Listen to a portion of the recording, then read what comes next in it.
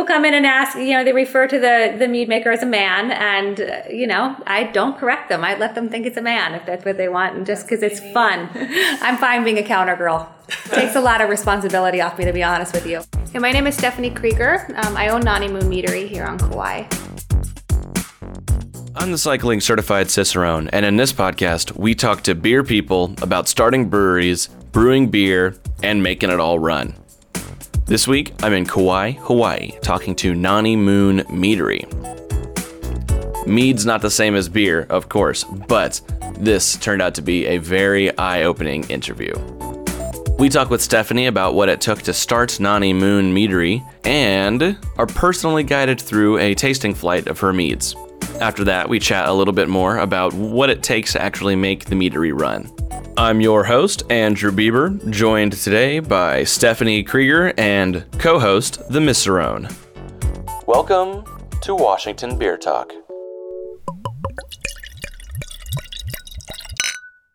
Tell us the story from beginning to end. When was the idea conceived? What happened here? Where are we? Tell us. Well, there's so much going on to it, but basically, I came here when I was 20 years old with an education in marine science, biology, and chemistry. But throughout my education, I was really focused on sustainable land use because it's what we do on land that affects the ocean. So that was something that not a lot of people were talking about back then, but at the same time, it's something that was really important to me.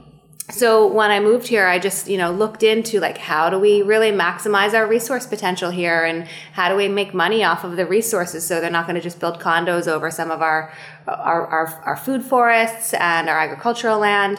So mead was just kind of part of that process. I had never drank mead before. I remember hiking in the forests up in Kokay, which is up in Waimea Canyon, and I heard the bees pollinating the native Ohia lehua trees.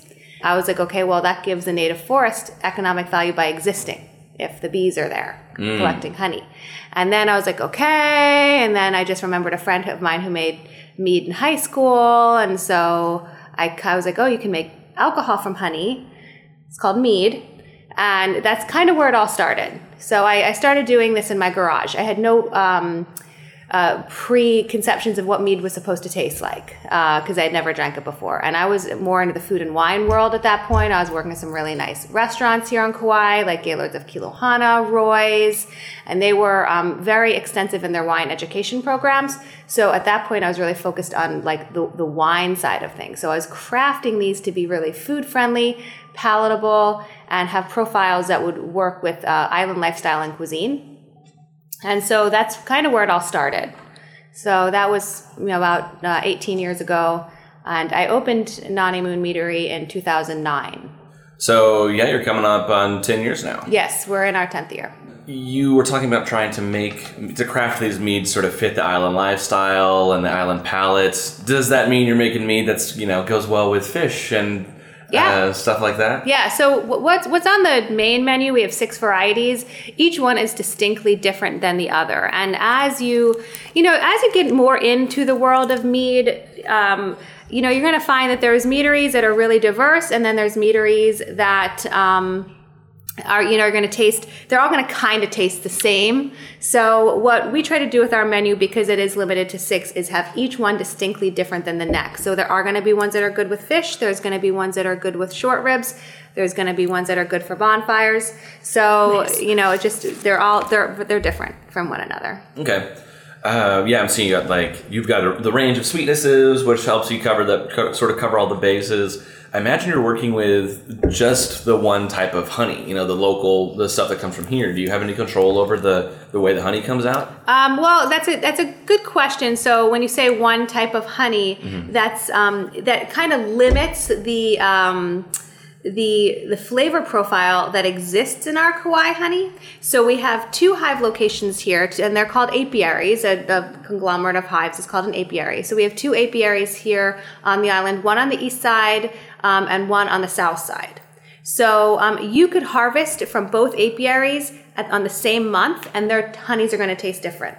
You can harvest from one apiary in January, and you can harvest in June, and those honeys are going to taste slightly different. So, our meads become like vintages. So the seasonality of the fruits, whether it's a wet season or a dry season, the seasonalities of the honey, basically whatever those bees are pollinating, really reflect some of the nuances in the different batches that we make. Yeah, in the wine and beer world, they always talk about the sort of terroir, which I guess honey has the same exact thing. Yes, it definitely does. And it makes so much more sense to imagine sort of the terroir of honey because you can link it straight to the flowers that are available and exactly what the bees are eating and turning into honey. You don't have this sort of abstract idea of, this grape is going to taste different because the dirt here is different. Right, exactly. That doesn't seem as intuitive as these flowers. This tastes like a flower because of this type of flower. Exactly. Right? Yeah. Yeah, so you don't like that I said one type of honey because really you do have lots and lots of types of honey. Yes. And every sort of month, every month, and every side of the island changes. Do you know what specific flowers maybe some of these bees are munching on? Well, the east side hives have more, there's palm, citrus, avocado, mango, so there's a lot, they're surrounded by fruit trees. The south side hives, there's wild guava, coffee blossom, macadamia nut. The south side honey tends to have a little more of a savory characteristic to it, where the east side honey has more of that tropical fruit forward. When you're talking about the vintages and how they change just from month to month, do you do anything to try to control it? Do you do blending? Do you save honey from previous years to try to bring into future batches? No. We use everything that comes in. Yeah. Fast. And so we're on a pretty small island. Mm-hmm. How much of the total honey produced here would you say you guys use? Well, we have our own hive, so we're not really sourcing from other beekeepers. Oh, okay. So we have about 40 hives total, which supplies about 75% of our production right now. We do source pure varietal honeys from the Big Island. So the Ohia Lehua blossom honey, which I was talking about in the beginning, that honey actually comes from the Big Island. Our macadamia nut blossom honey that we use in one of our varieties also comes from the Big Island. Okay. And that's because the Big Island has acres and acres and acres of these crops. So in order for honey to be considered a pure varietal, it has to be a 3-mile radius surrounding the hive of predominantly one crop. And we don't have that here on the island. Yeah, there's just no way. There's not enough space to make a farm that big. Yeah. Basically, the reason mead is really especially fun to make here versus wine or beer is that you don't have to cart in honey other than just from the Big Island, which you only do for only 30% of your honey, and that counts. That's local totally, as opposed to bringing barley or bringing hops and barley all the way over from Washington.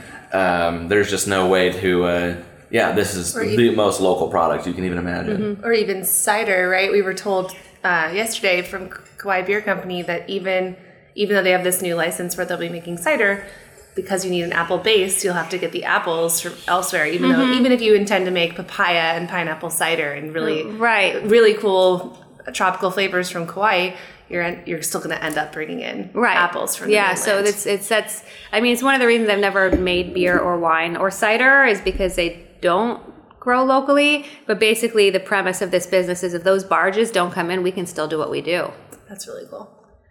There's something kind of special about honey too, because it is just so much more, not to say simple, but you can conceive of the entire process, right? Bees go out, they make it, they turn it, they turn nectar into honey, and they get that from flowers. And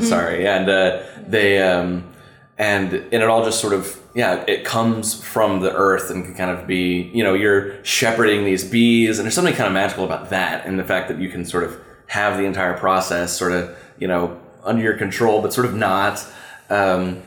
I don't know. I'm kind of obsessed with it. It's the earth working for you. It is, and the bees working for you too. The bees do a lot of the work, and honey in itself as an ingredient has so many health benefits. And again, when you start looking into the world of mead, each mead maker is going to have different methodologies, and that's just something important to understand as you dive into that realm. Just like brewers have different methodologies. So one of the things that we do that we're really strict on is keeping our honey raw from start to finish.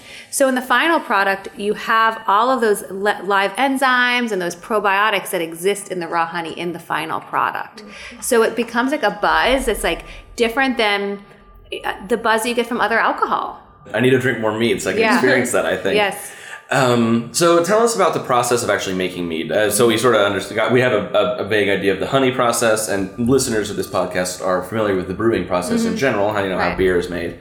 Is there any nuance or specific way, something that I know honestly how to ferment, but not necessarily how to make mead?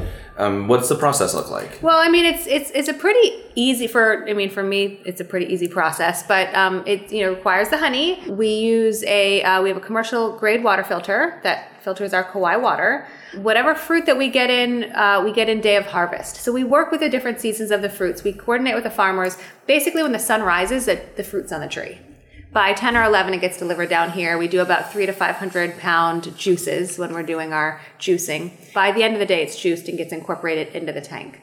So one of the things that's really special about our meads is that they're fruit fermented rather than fruit flavored, meaning the fruit goes in the very beginning of fermentation. Wow. Just like grapes turn into wine and it doesn't taste like grape juice after, we're not after something that's going to just taste like the juice of the fruit. We're combining these fruits with the honey to create a certain profile that again is going to become super unique. Outside of the fruit and the honey and the water, for the few that we have that have spices in it, those spices get incorporated partway through the fermentation, basically because once the mead turns into alcohol, it is able to pick up those essential oils of the spices a little bit easier. And we use black tea as a natural source of tannic acid. We don't use any other chemical additives or clarifying agents or powdered citric acid or tannic acid. So they're really, really pure. And when you talk about brewing, a lot of those things are like, closed door topics. Like we're not going to tell you how much diammonium phosphate we put in our beer or our wine, or we're not going to tell you how much sulfites, the percentage. I mean, it exists, but it doesn't. But we don't use any of those chemical additives. You mentioned adding black tea for tannic acid. Mm-hmm. What's the benefit of that? I imagine it's got some preserving qualities, probably. No, it's more because when you think about wines and you think about grapes and why grapes have such a clout in the wine world, and you're not dealing with more fruit wines, is because the tannic acid in grapes. It's the tannins in the grapes that add that extra layer on the palate, so you're not just tasting fruit. And so when you're thinking about meads, if you taste, like, for example, a blueberry mead that's made with honey and blueberries, it's going to be one-dimensional. It's going to taste like blueberries and honey. So if you taste a mead that has, that extra tannic component, it again becomes a full palate experience. And is that included in all of these meads we're going to be tasting? Yes. Okay. Now the process suddenly got more complicated. I had never considered that that there was a necessity for that sort of tannic acid profile. There's not a necessity, but it's our methodology. So how long does it take to make a batch from honey to fermented? It's about 3 to 5 months from pitch to bottle. Wow. Okay. So a lot of that is, how much of that time is spent in a fermenter? How much of that time is spent in the bottle? Oh, as soon as it's bottled, it's ready for sale. Okay. So it really spends. So you got some tanks back there that are fermenting away. They're all full, and they're all those are all full of near enough completed mead, or what? The ones towards the back wall are on the finishing process. The ones against this wall here are the primary fermenters. They're temperature controlled tanks. Okay. So they're spending. So this mead is spending 3 to 5 months in these tanks here. Mm-hmm. Okay. And so by the time it makes it through the back of the finishing tank, where I guess you're sort of letting it, cool, settle out. Mm-hmm. Well, it's a process of settling out. Mm-hmm. They go through 2 filtrations, so they basically jump tanks as they get filtered, end up in the stainless steel bottling tank. Mm-hmm. By the time it hits the stainless steel bottling tank, it's ready to go. 3 to 5 months seems like a long time. It's more of a winemaking process. Yeah. Okay. So, because beer, you can have a turnaround in 2 weeks, from the start of fermentation to bottling, or less even if you wanted to. Lagering, the longer ones take a month or 2 months tops, and then you have barrel-aged stuff that that you can age that as long as you want to. Mm-hmm. The idea of even going for 3 to 5 months is enough to scare a brewer for sure. What maybe are the differences in taste between the 2 week fermenter and the 5 month fermenter? It's still fermenting in 2 weeks. You wouldn't want to taste that. I would yeasty and not finished, and it's just starting in 2 weeks. Yeah, maybe in 6 weeks you might get something that has a little bit of palate. It's still going to taste a lot of yeast.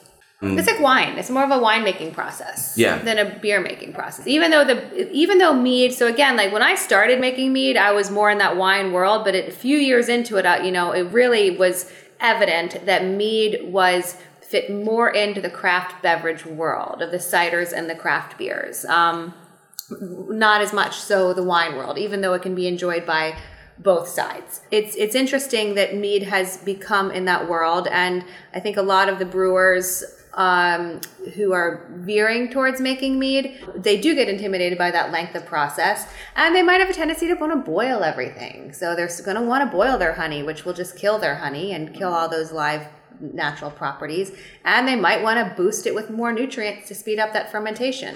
So, I mean, those are all personal preferences of the brewer or mead maker. At the end of the day, you know, when you look at like traditional mead recipes, it would take years to create a traditional mead from start to bottle. So ours go a little bit faster just because our fruits act as a natural nutrient source. So it is a little bit faster. And then our temperature here, even though the primary tanks are temperature controlled, once they hit that first rack, it's ambient temperature. So those meads really are finishing at like, you know, an average of 70 to 80 degrees.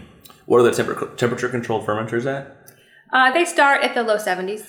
You, for some of the nerdier listeners, what are some of the enzymes and some of the active things, the living things in that honey when it comes out? You know, you'd really have to ask a beekeeper that. So it's a lot and it's complex. Yeah, it is. Honey's a really complex animal. So we have our beekeeper has been with us since the beginning of the business. I've known him for 17 years. So he's a great guy, but he would be the guy to ask. You mentioned earlier when you basically conceived of the idea of having a meadery here, you really didn't have a lot of background. Your background was in wine and you said hospitality and wine. That was by trade. Plus marine biology, right? Yeah, right. That too. And chemistry. And chemistry. Yeah. We've noticed, this is funny though, this goes with our theme of yesterday, is that there's a lot of people from the STEM world who end up in the food and beverage world, because it really is a science. Yeah. Especially I would say brewing, and it sounds like mead too, is that there's a lot of science to what you're adding and what you need to be able to do. Right, there's formulas, Yeah. it's lab work. You could almost call the recipes formulas instead. Yeah, well, they are formulas. Yeah, that's really what they are. Yeah.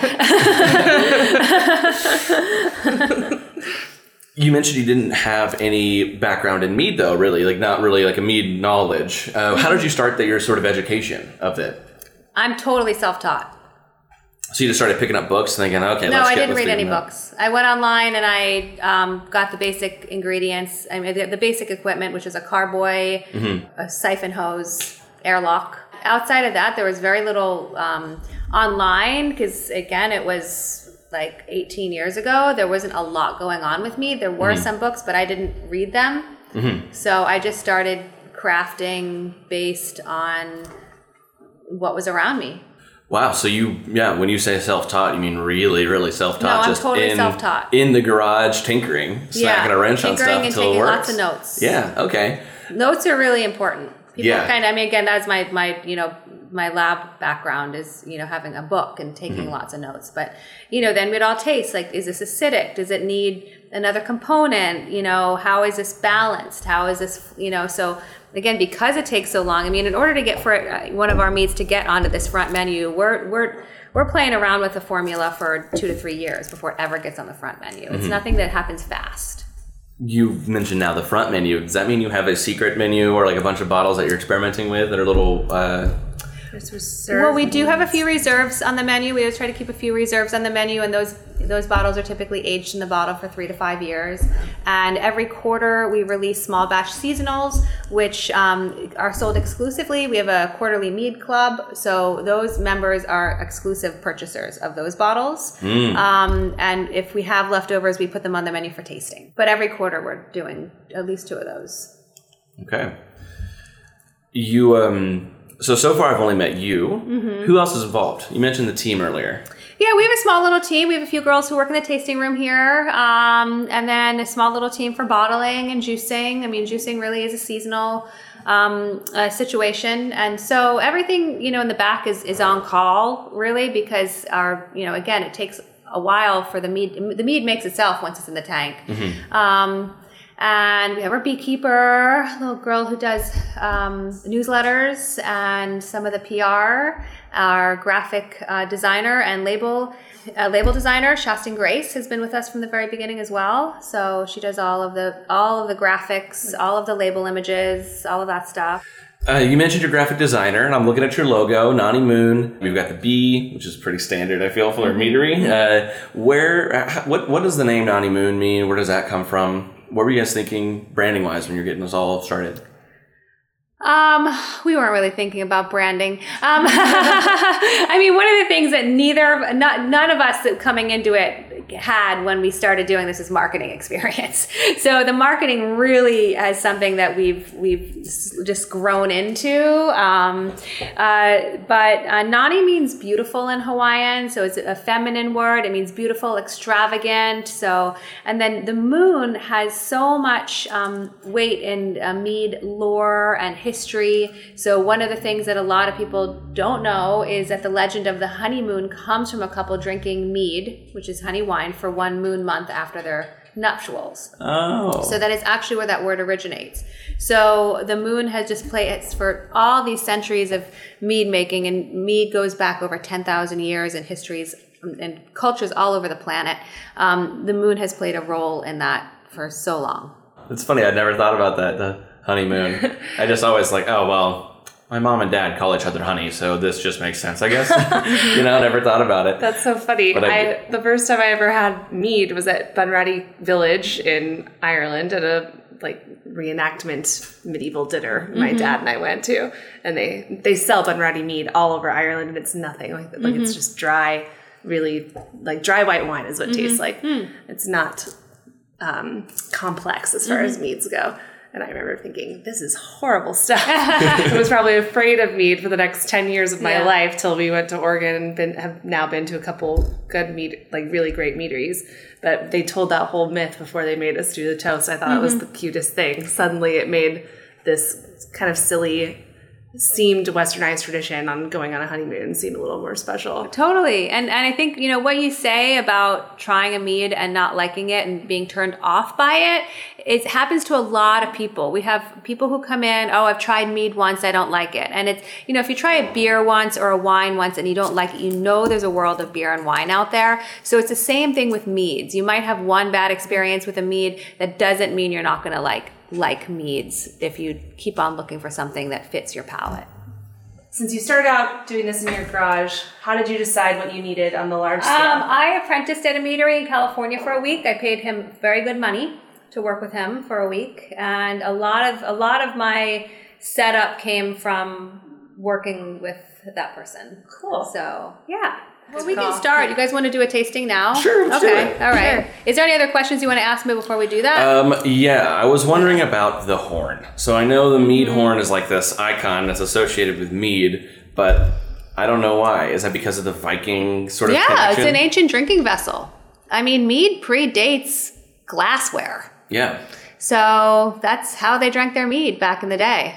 Yeah. That just seems like so. I mean, it makes sense. But why don't you hear about as much wine and beer getting drank out of horns? Because wine and beer didn't come into existence until modern agriculture, until societies were able to cultivate their own grains and grapes. But mead was something that could be created in nature. So all it took was a wild beehive, rainwater, and wild yeast. It didn't take any help from man. So when man started really kind of going into the world of mead, all it took, any culture that had bees could make mead with rainwater and wild yeast. It didn't take the cultivation of grains or grapes. So again, mead predates beer and wine by thousands of years. So it's why you see the Vikings drinking mead out of a horn, or you see that traditional vessel, is because, maybe there was cultures with ceramics, but outside of that was a way that they just drank it.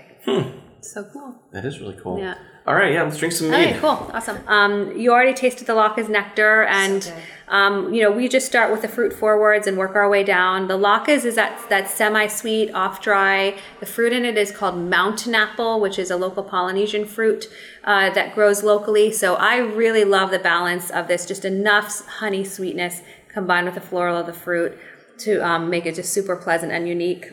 It was very refreshing. It's I can imagine sitting on a beach and drinking that. So good. So this one's going to be what I like for the beach. It's a pineapple lime. It's a Kauai honey, Tahitian lime, and organic white sugarloaf pineapple. So this is going to be way drier and more fruit forward. And it's going to be really nice with your fish preparations. When you ask what pairs well with fish, you do a little ceviche or poke. If you're still in cooler months, a little meat and cheese board goes nice with this one. But I love this one for beaching and brunching, just super dry and fun. So are there special rules for how you're supposed to taste meat? No. Nope. Good. No. There are Great. no rules. You can put it on ice if you want. You can drink it out of a mason jar. You can drink it out of a rocks glass. You've got the nice faceted goblets, Yeah, these are which I always enjoy. So these are the Tahitian limes. This has been on the counter for a few days. We just did a whole juicing. But you see how thin the skin is. Yeah. And they're super juicy. And these are actually grow on the same property where our east side hives are located. Okay. So the bees pollinate the lime trees. Kind of comes full circle. Double. Yes. We were in Pono Market the other day, and they were handing out free Filipino limes. Oh my goodness. And we grabbed some because we were like, okay, whatever, these are cute. They were like, take them. Mm-hmm. They're so good. They're so cute and little orange and just really sour like a lime, but then the sweet skin kind of so cute. Yeah. Really good. The lime you can really, really taste. There is so much. It's like really, like you said, fruit forward. Absolutely there. Really strong. Almost sour. It just brings you straight to it. What did you say the pineapple was? You mentioned like sugarloaf pineapple? Yeah, it's an organic white sugarloaf. So the sugarloaf pineapples are lower acid. And so it just creates less acid and more sweet. So the sweeter of the pineapple balanced with the acid of the lime is really what gives it that fun balance. Mm-hmm. All right, you guys. Winter Sun is up next. This one is honey, starfruit, and passion fruit. So where the pineapple lime is going to be good with your lighter foods and your fish preparations, the Winter Sun moves into heavier food pairings. So you could do like a barbecue and grill. If you want to do a fish, you could do like a salmon. And what's fun about this one is that we age it just a little bit longer in the tank, only a few extra months, and it gives it a natural caramelized bourbon undertone.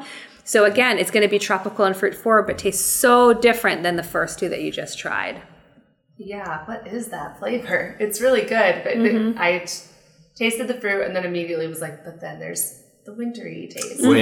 When I say this, you're going to be incepted with this thought, but no. the food that would go perfectly with this is Spam musubi. Wow, okay. Right. Well, it It's is so local salty. foods for sure. Yeah. It's salty and like heavy. You can almost taste like the nori. That's my favorite flavor. Yeah.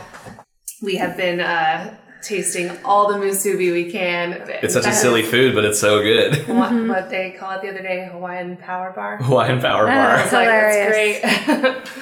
Oh man, yeah, we're just like we're going to the local market, picking up some. We go to the Foodland, they have a deli that has some. We're like, okay, well, let's try it all. Like just 7-Eleven. The Winter Sun is really fun because you can serve it chilled or room temperature too. So that we're getting into that balance here where, you know, it's very food friendly with your heavier foods. Again, like you said, Spam, but even other local favorites like teriyaki and pulled pork. Yeah. And because it has that versatility where it's a hot day out, you can drink it chilled. If it's a cooler evening, you can drink it like a light red. And it's just that just makes it really fun and versatile. So the first one was sparkling. Do you add carb to that, or is No, it it's all naturally- natural, and we don't force carbonation and we don't prevent it. So the semi-sweets, because we don't use anything to kill that fermentation, tend to have a natural sparkle in the bottle. Honestly, the Loch is Nectar just last week is the first time I saw bubbles from this bottling. Oh. And It was great that way. yeah, it is. It's so good. So that's, you know, I'm just telling people right now, I'm like, it's not that it's not going to happen. It's just like, if you buy this bottle today, it might not be bubbly the way this Yeah. was. Yeah. Would you suggest that people who are buying bottles today hold on to them for a while? If they want. Yeah. I mean, we have most of our sales are people from the mainland who bring them back. And so, yeah, like we're always encourage people to drink them here while they're on the island. But when they want to bring something home, everything you see on the menu has been made and bottled in the past year. So there's potential to age if you want to age. Okay, now we're going to move into some more complex profiles. Ginger spice is honey, starfruit, organic raw ginger, and organic spices. It smells like Christmas. So if you guys had a chance to visit any of the farmers markets, the ginger right now is super fresh. It doesn't even have any skin on it. So it's white and plump and juicy. We juice that ginger, and so it's raw ginger basically going into the beginning of fermentation.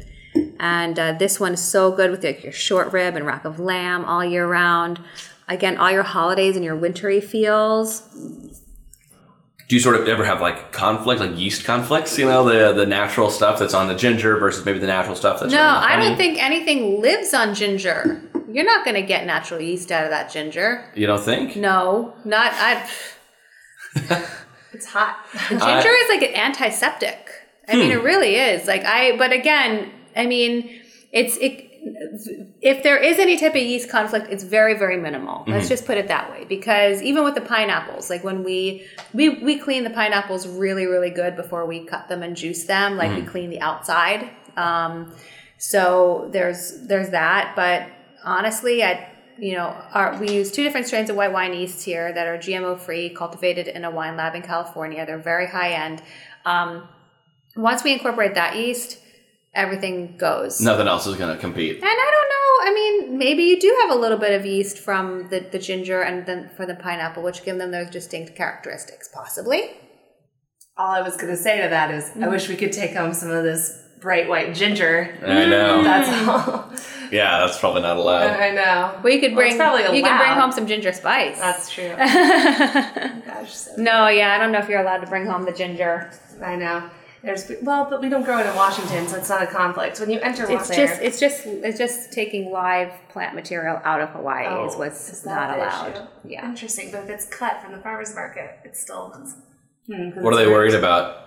Like ask them. Okay. So Cacao Moon is semi-sweet. It's made with macadamia nut blossom honey and then chocolate and vanilla, which are grown up on the North Shore. So again, when you really think about what mead might taste like in your mind before you ever taste it, this is kind of going into what you might expect. So you get more honey forward. This particular batch I'm loving because it's just sweet enough where you can taste the honey, but not too sweet where it overwhelms the chocolate and vanilla tones. It's really good. Vanilla beans here on the island are hand pollinated and hand cured. And then the chocolate, we get raw fermented from the grower. We do our own roast and grind. So all of these ingredients are super specialty. Tell us the nickname here. I didn't name it. I'll tell you that. That's so funny. Which? It goes down super smooth. Oh, it's nicknamed the panty dropper. Oh, no. The panty dropper. That's so funny. By the locals. Which one? The locals came up with that name, not you. Had to say the local, so takes it off of me. You mentioned that the vanilla is hand pollinated and hand cured. What's the process behind that? Do you know? Of the pollination? Yeah. I mean, I've never actually witnessed it, but it is something that it's like, how olives have to go through their own process. Chocolate has to go through its own fermentation. Mm-hmm. And did you learn that at all while you were here on your trip? How the chocolate seeds have to do their own fermentation process? We did a chocolate tour once, but not here. Yeah, okay, so you know that part. So it's the same thing with the vanilla beans. Like the vanilla beans have to, when they're on the orchid, first of all, the orchid just doesn't have any natural pollinator here. So they have to, the guy who grows it goes in there with a paintbrush to pollinate each one. Wow. Then once the bean comes out of the orchid, I mean, it just looks like a green bean. That's where that curing process comes in. I don't know. That's his own craft. Yeah. It's another question you have to ask, say for the vanilla grower. Yeah, the chocolate is just kind of barely there. Meshes with the vanilla, what's that? Why can't I ever think of exactly the cake I'm eating? With this, right? It totally is like a cake. That's what it reminds me of. It's so good. I'm surprised because I usually like fruit forward things more than this, more than a sweeter cocoa.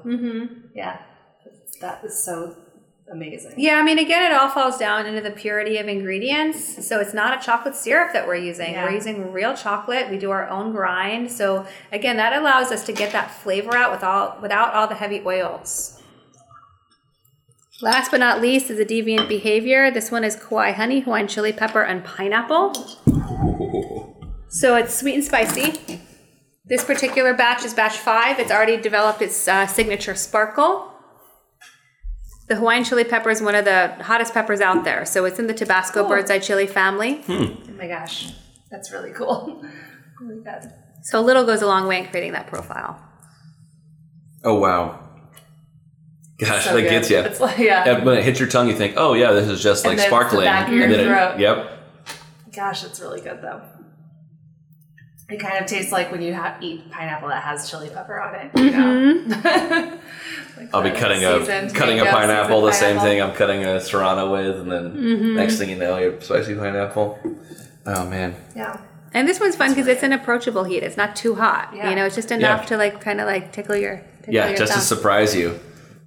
You weren't kidding when you said you had a bunch of very different meats. They run the full spectrum, and it's crazy how effectively I couldn't think of another niche of flavor profile that you could hit. And there's one coming out.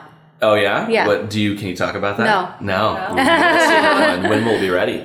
Who knows? Okay. I mean, ideally by the end of the year, but who knows? I mean, before you came in, I was trying to figure out, look at on the calendar and try to get this next series of filtrations going and ordering the next set of bottles and yada yada yada. And you know, I was gonna do a filtration this morning, but it never happened. I could hardly get here in time to meet up with you guys. So yeah, that's Kauai for you. Yeah, you've got a little taste of that. Just a little bit. We heard the word. Somebody was telling us the word for bumbai. Just do it at your own time. Yeah, whenever it happens. Yeah. No, like I think that this next round of filtrations is going to happen in the next few weeks because then we have to get our mead club orders ready because those go out over the season, you know, during the seasons, and we're entering spring in a few weeks.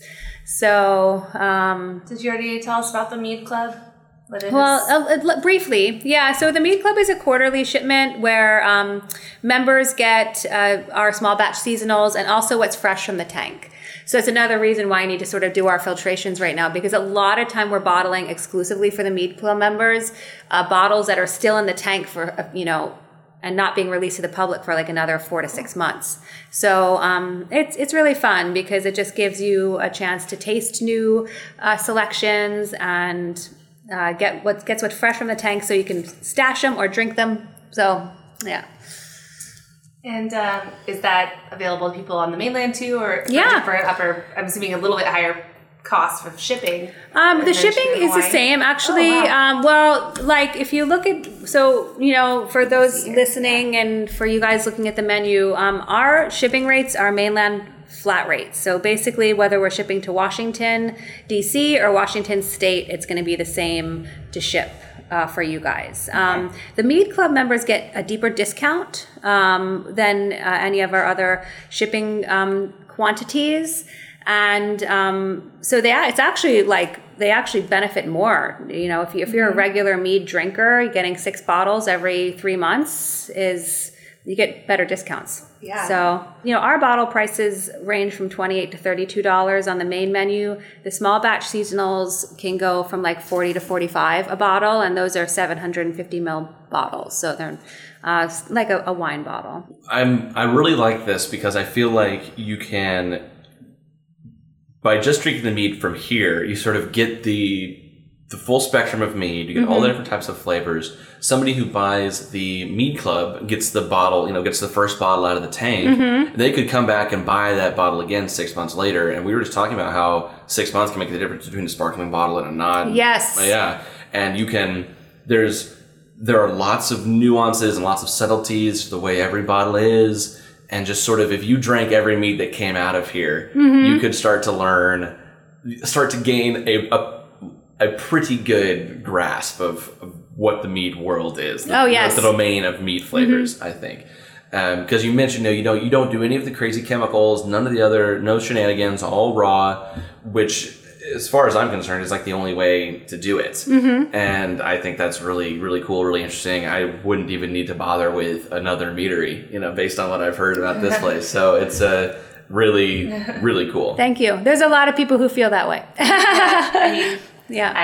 I can say this because our last favorite meadery closed, which is sad, but I can say this is by far the best mead I've ever had. Awesome. Thank you, guys. Really all these flavors, just good. Like, you're getting the full spectrum of mead, but you can also come here and, like, for us only having a 4-day weekend, we didn't get a chance to visit as many, like, I really enjoy agritourism, and we didn't get to do as much agritourism here, and I'd read about some options like fruit plantations and things you could go do. We just didn't have the time. But I've now gotten this full spectrum of agriculture on the island just by drinking your mead. Right. It's amazing. Yeah.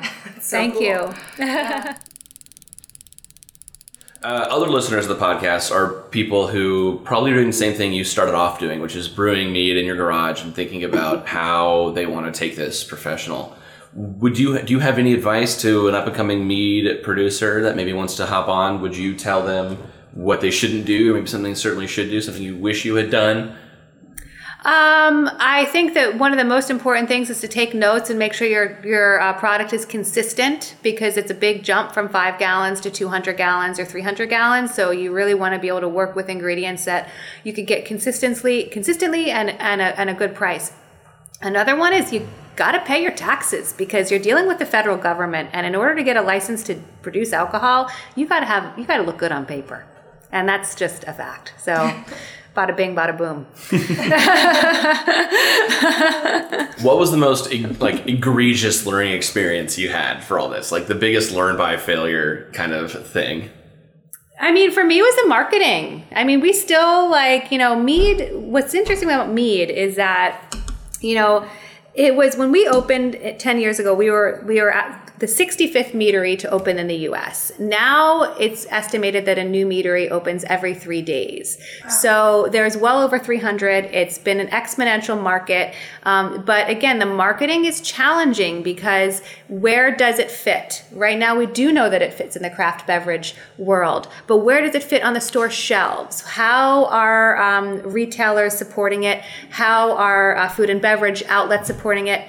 Mead as a craft is the most expensive and exclusive beverage to make, so it hits about 3 to 5 times more in terms of cost of ingredients than beer or wine. So when you're putting that on the menu, how does that translate? Mm-hmm. So those are some of the hurdles that I've come across. Mm-hmm. And so, again, as I look into expanding and moving into this next stage of growth, I've learned a lot in 10 years, and I will do things a little differently. So, okay. Yeah. Do you have any formative meads? Were there any meads you drank that you remember back when you're making mead? You think, man, I really wish that I could emulate this one, or I've exceeded this mead that I had once a while ago. Were there any other meaderies that you maybe really like or aspire to? Meaderies or meads? Both. Either or. It's really hard. I've tried a lot of different meads from different meaderies, and they're always really fun to try and to taste and to experience. But really, I always kind of end up going back to my product. Mm-hmm. So, I mean, and again, it's because I know what's in it and what's not in it. Mm-hmm. I like the profiling. There are meads that I've made in the past that I think would be fun commercially, but again, it's the availability of ingredients and being realistic with that. Mm-hmm. So say example, a lychee. Mm-hmm. Lychee is a beautiful fruit to work with. The amount of time it takes to peel that fruit, the amount per pound that the growers want to sell, those bottles will be like $70-80 a bottle. Yeah, that's a real big leap from beer. Right. My favorite part of your story was that you started from the idea of making a wholesome local product and settled on mead. Mm-hmm. Rather than a lot of brewers, they'll drink a beer that they really liked. Beer brewers. Mm-hmm. I imagine mead makers are also brewers. It could be, yeah. It's hard to say because brewing entails heat. So, mead maker. Yeah, mead maker, mazer. Some people call us mazers.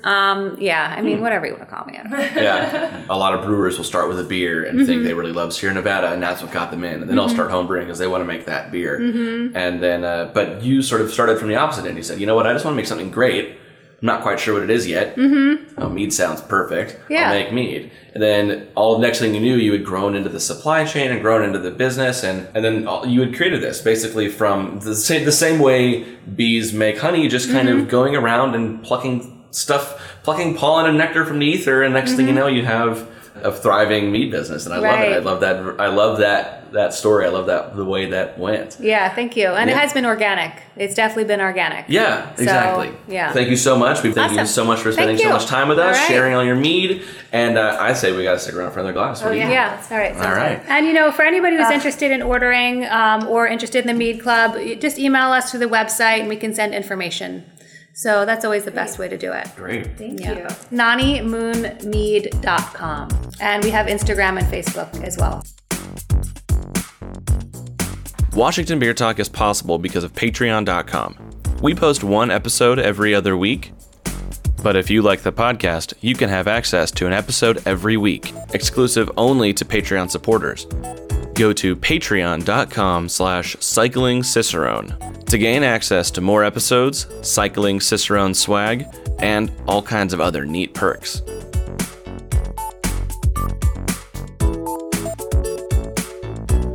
Thank you so much, Stephanie, for sitting down and hanging out with me and a Cicerone.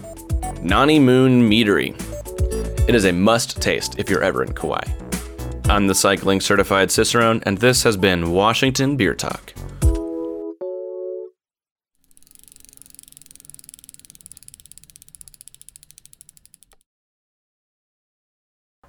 Hey, are you a brewery that wants to be on a podcast? Shoot me an email, Andrew@cyclingcicerone.com.